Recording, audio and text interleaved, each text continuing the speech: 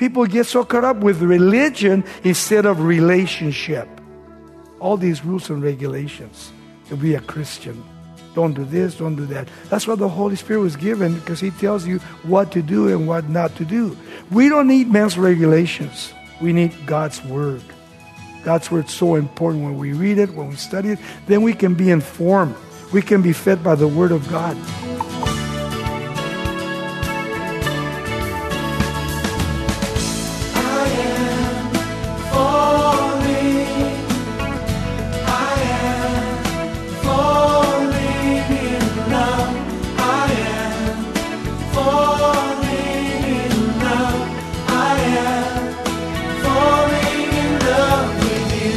Welcome to Somebody Loves You Radio, the Bible teaching ministry of Raul Ries in Diamond Bar, California.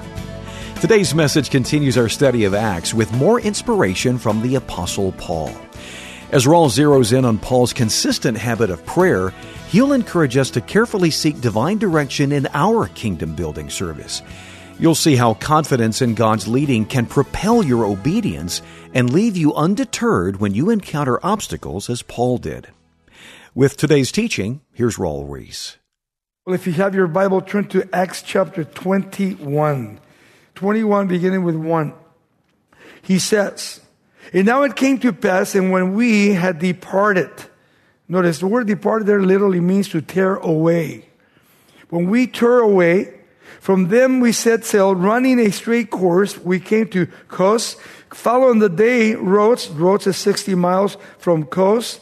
They travel another 60 miles to Rhodes. And there to Patara.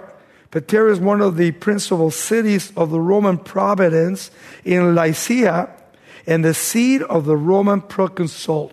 All these islands, the places that Paul went to, they were all had something to do with him. And finding a ship sailing over Phoenicia, 400-mile voyage. They went 400 miles by boat. Notice, to get a 3-5-day journey to get to Caesarea. And when we had sighted Cyprus, we passed on it on the left, sailed to Syria, and landed at Tyre, for there the ship was to unload her cargo. Now, they're going across the Mediterranean. Those of you that have been to Israel with us, the Mediterranean is amazing. Amazing place. But also, when you look at these islands in your map, you can look at these islands. They believe that Paul the Apostle discovered Cyprus on his way to Jerusalem for the first time. They ever saw it. It was pretty cool. And when you think what he says here, we had sighted Cyprus, we passed on it left, sailed to Syria, and landed on Tyre, for there the ship was unloaded. Notice what he says there. We landed, we're going to unload, and they're going to spend their 7 days unloading. He says that the ship would later take Paul the Apostle and his crew over to the voyage over to Rome. The same boat that he took, he's going to Jerusalem, and from Jerusalem, when he takes that boat, he's going to take him to Rome. In Rome, he'll become a captive. He will become one that will put in prison. He will be held by chains before he's beheaded, Paul the Apostle. He says, and finding disciples. Notice, he's searching for believers. And finding disciples, we stayed there 7 days. Imagine, 7 days. They told Paul through the Spirit not to go up to Jerusalem. Have you ever had anybody tell you, don't go? But Paul knew that he had to go because he was willing to suffer for Christ. What kind of things are you willing to suffer for Christ in your life? That's an important question. What are you willing to sacrifice? What are you willing to suffer for in your life for Jesus Christ? And Paul the Apostle had so many things that he could share. But here they're warning him, and they believe that the Holy Spirit is warning him, because they're saying what? And we stayed there 7 days, and they told Paul through the Spirit, he says not to go up to Jerusalem. Now, the commentary said, this guy says Spirit or the Holy Spirit. Well, I believe here that it might have been the Holy Spirit warning Paul. But a lot of times when the Holy Spirit warns us, He's also going to give us peace if He wants us to do that. Even though they tried to discourage him from going, he knew in his heart that he had to go. Listen, verse 5. And when we had come to the end of those days, notice, we departed. You notice the word we, that's Luke talking of himself with Paul. And then we had come to the end of those days. We departed and went on our way. And they all accompanied us with wives, children, until we were out of the city, and we knelt down on the shores and prayed. I love that. Notice touching and demonstration of love for the families that went with them, women and children with Paul the Apostle, wives. You notice that again, men and women, including Paul, and the key in this whole verse is what? Prayer. Man, Paul, every time you read about Paul, he's praying. In chapter 20, he's praying. I said this before from the pulpit, that it's really important that when you go home, you get there after work or whatever it is, and you're getting ready to go to bed, that you spend some time alone with the Lord so that he can speak to you. And I always share this because I think it's important. If you're going to, before you go to bed, it's cool if you get on your knees with your face to the ground and begin to pray and to wait on the Lord to speak to you. And when you get up in the morning, the same way. Finish your day with prayer and start your day with prayer. And throughout the whole day, you're going through prayer. You don't have to get on your knees while you're working. You take your lunch. You can say little simple prayers, or in your heart, you'd be praying the whole time for whatever you're facing, whatever you're going through, whatever people have asked you to pray for. And Paul was a man of prayer. A man of prayer. So was Luke. So was Peter, so was James. All these guys, they were men of prayer. How did they learn? They learned by watching Jesus pray. He prayed sometimes all night long. Imagine when he came to the Garden of Gethsemane. We talked about this on Sunday morning. That he's sitting there, he's praying, and he's asking the Father, Father, should I or should I not do it? Imagine. Should I or should I not?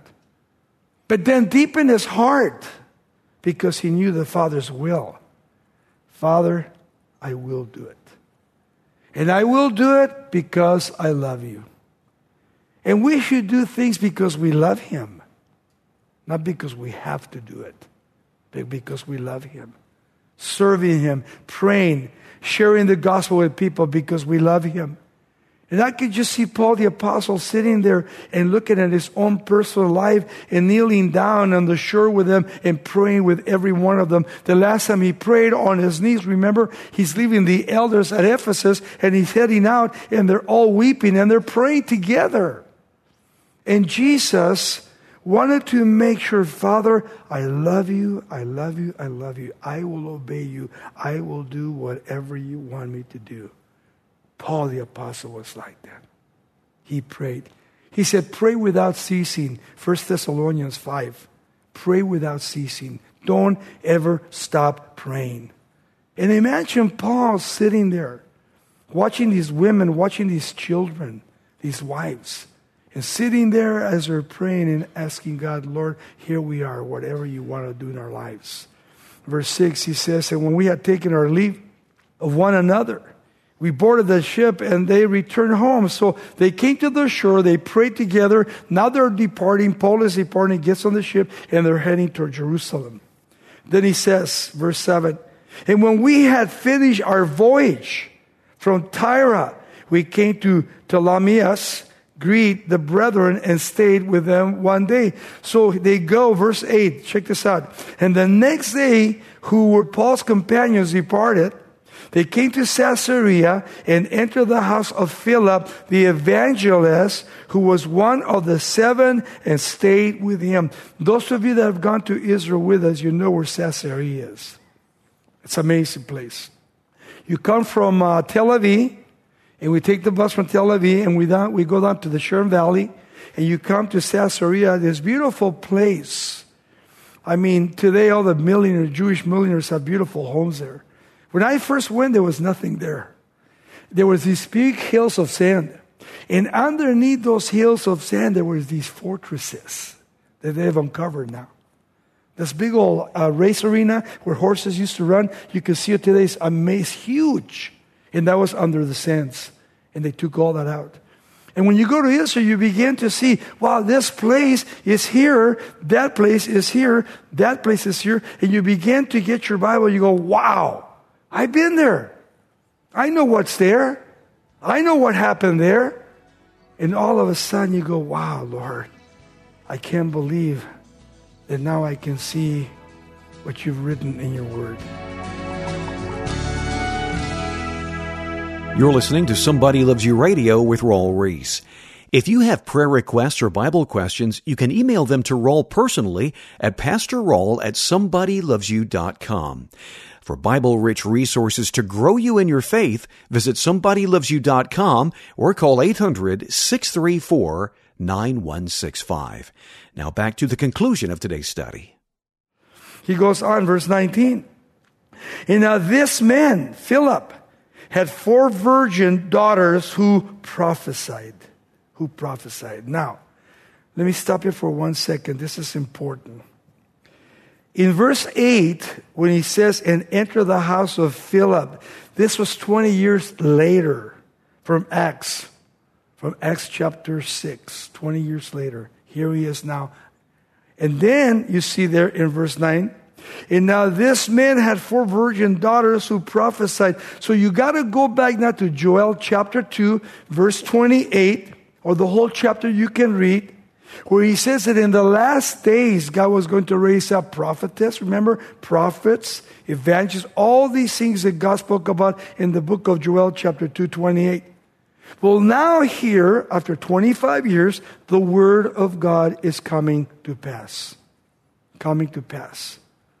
You know, in order for us to understand the gifts of the Holy Spirit, you need to read Romans chapter 12, Ephesians chapter 4. You need to read 1 Corinthians chapter 12 through 14, I would read.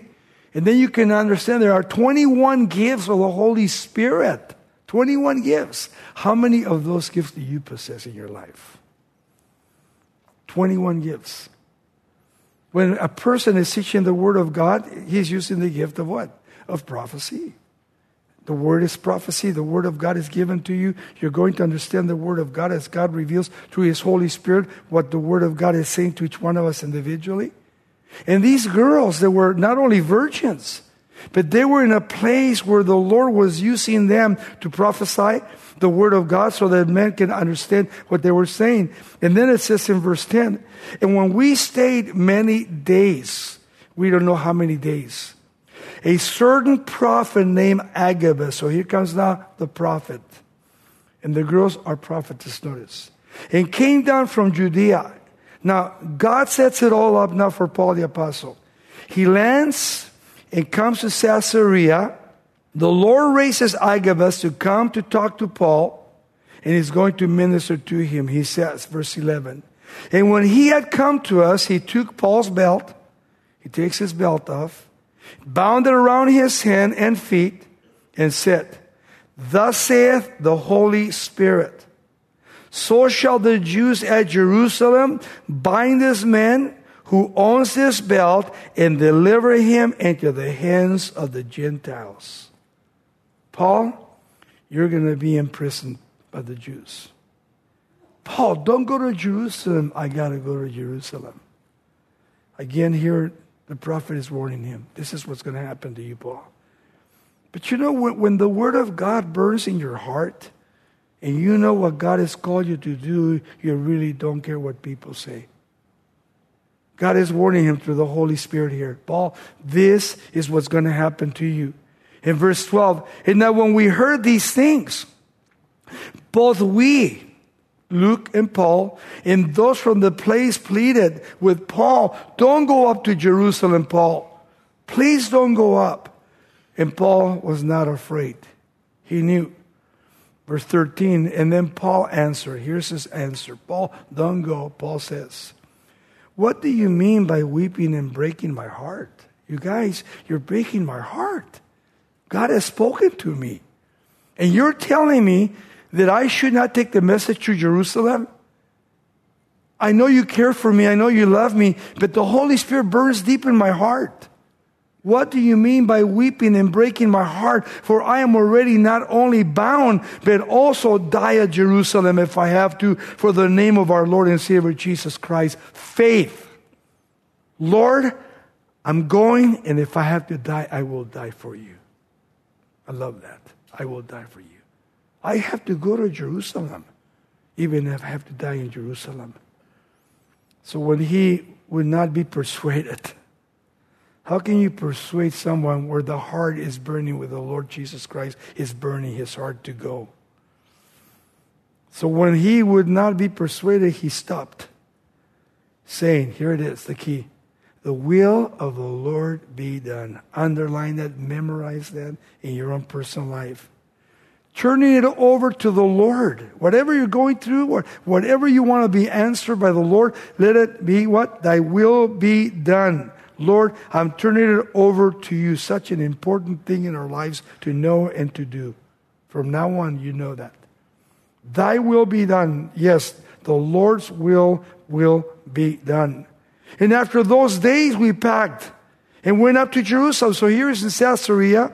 He packs up and they go to Jerusalem. Imagine 64 miles from Caesarea to Jerusalem. Up to Jerusalem, always. And so they're going up. In verse 16. And also some of the disciples from Caesarea went with us and brought with them a certain Mason of Cyprus, an early disciple with whom we were to lodge with. Notice that. This guy came from the island of Cyprus, like Barnabas did. And here's with Paul and Luke. And when we had come to Jerusalem, now you guys have been to Jerusalem, you come from Caesarea all the way up to Jerusalem, or we're coming from the back of the desert. We're coming from the Sea of Galilee over to the Dead Sea and then going up to Jerusalem. Well, when you're coming from Tel Aviv and you're coming to Jerusalem, it's not the same thing coming from the back as from the front. You don't see the same scenery. When you come from the Dead Sea, you're coming up and you're coming up this road, and all of a sudden you make a turn, and to your left you see the Dome of the Rock. And here's the Mount of Olives. You go, wow. And when they take you up in the Mount of Olives, you look this way, and here's the beautiful city of Jerusalem. Amazing. You go, wow. You start weeping because you read about it so much. Man, that's why I tell people, go to Jerusalem. Man, sacrifice, go to Jerusalem. I promise your life will never be the same. Never. Your life will change so rapidly. Because when you open your Bible and you read, you go, wow, man, I've been there. And this picture comes into your mind. And the history comes into your mind. And the lesson comes into your mind. And the Lord begins to minister in a different way. So here's Paul. He says, and when we had come to Jerusalem, the brethren received us gladly. And on the following day, Paul went in with us to James, and all the elders were present. This is James, the brother of Jesus, that's there.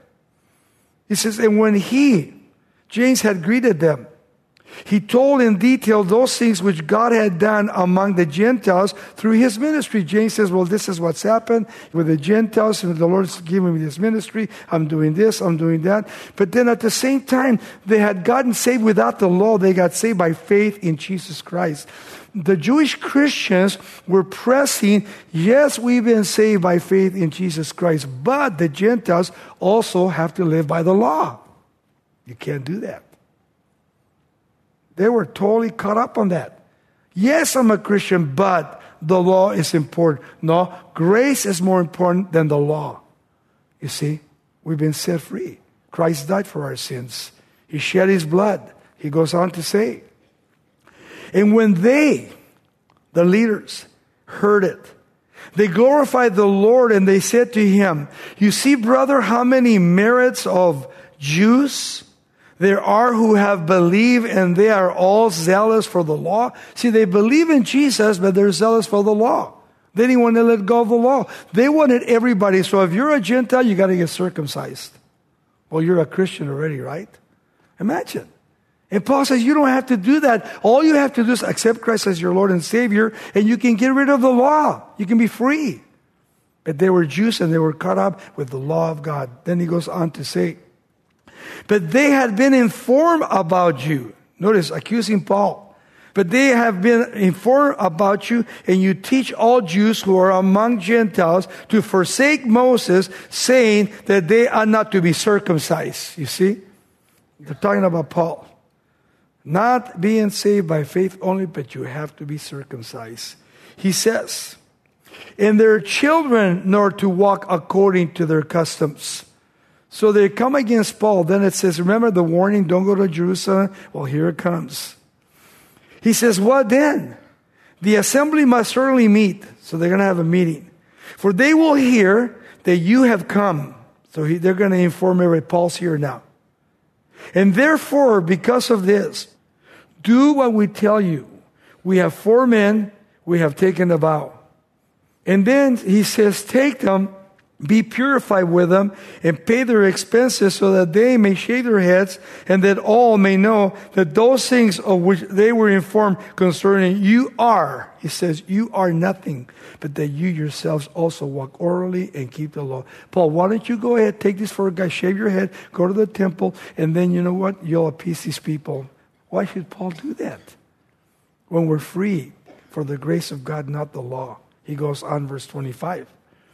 But concerning the Gentiles who believe, we have written and decided that they should observe no such thing. You see? Except that they should keep themselves from things offered to idols, from blood, from things strangled, and from sexual immorality. Amen, Paul says. That's it. No law. We're under grace. And it's so sad that even today, people get so caught up with religion instead of relationship. All these rules and regulations to be a Christian. Don't do this, don't do that. That's why the Holy Spirit was given, because He tells you what to do and what not to do. We don't need man's regulations. We need God's Word. God's Word is so important. When we read it, when we study it, then we can be informed. We can be fed by the Word of God. And Paul had been doing that for years and years. And here they want him to compromise. How can we compromise when we know the truth of Jesus Christ? Why should I become like you when I have to become like Christ? And think about that for a moment. He blew me away.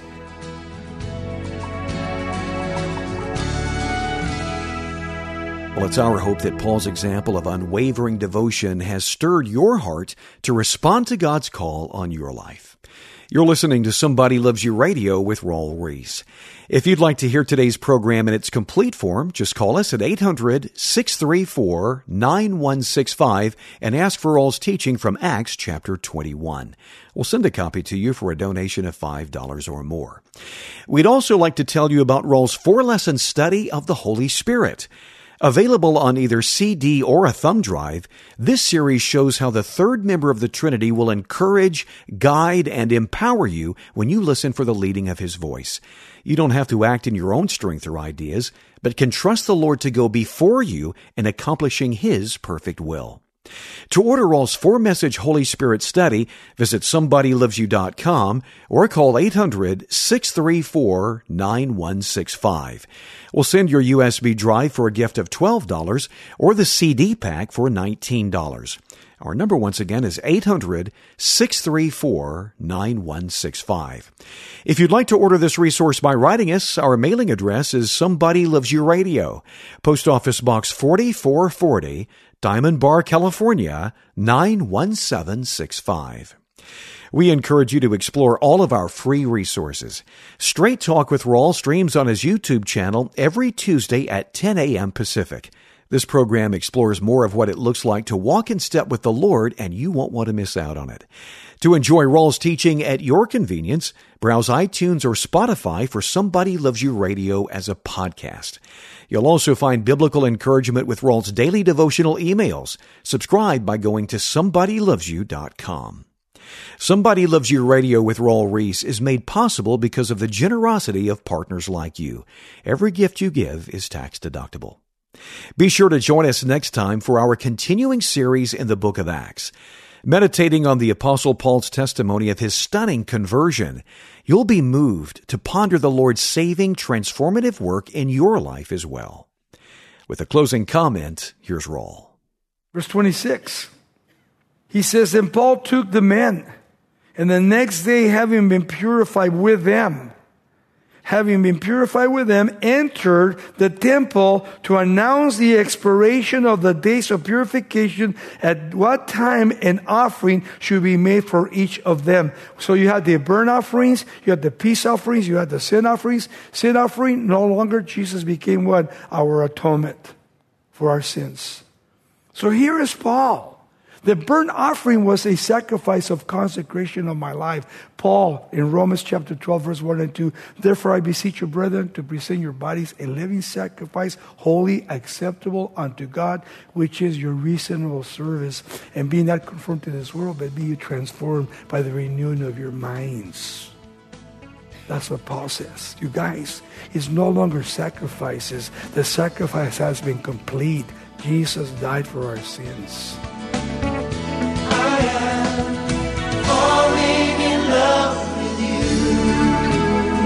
This program is sponsored by Somebody Loves You Radio in Diamond Bar, California.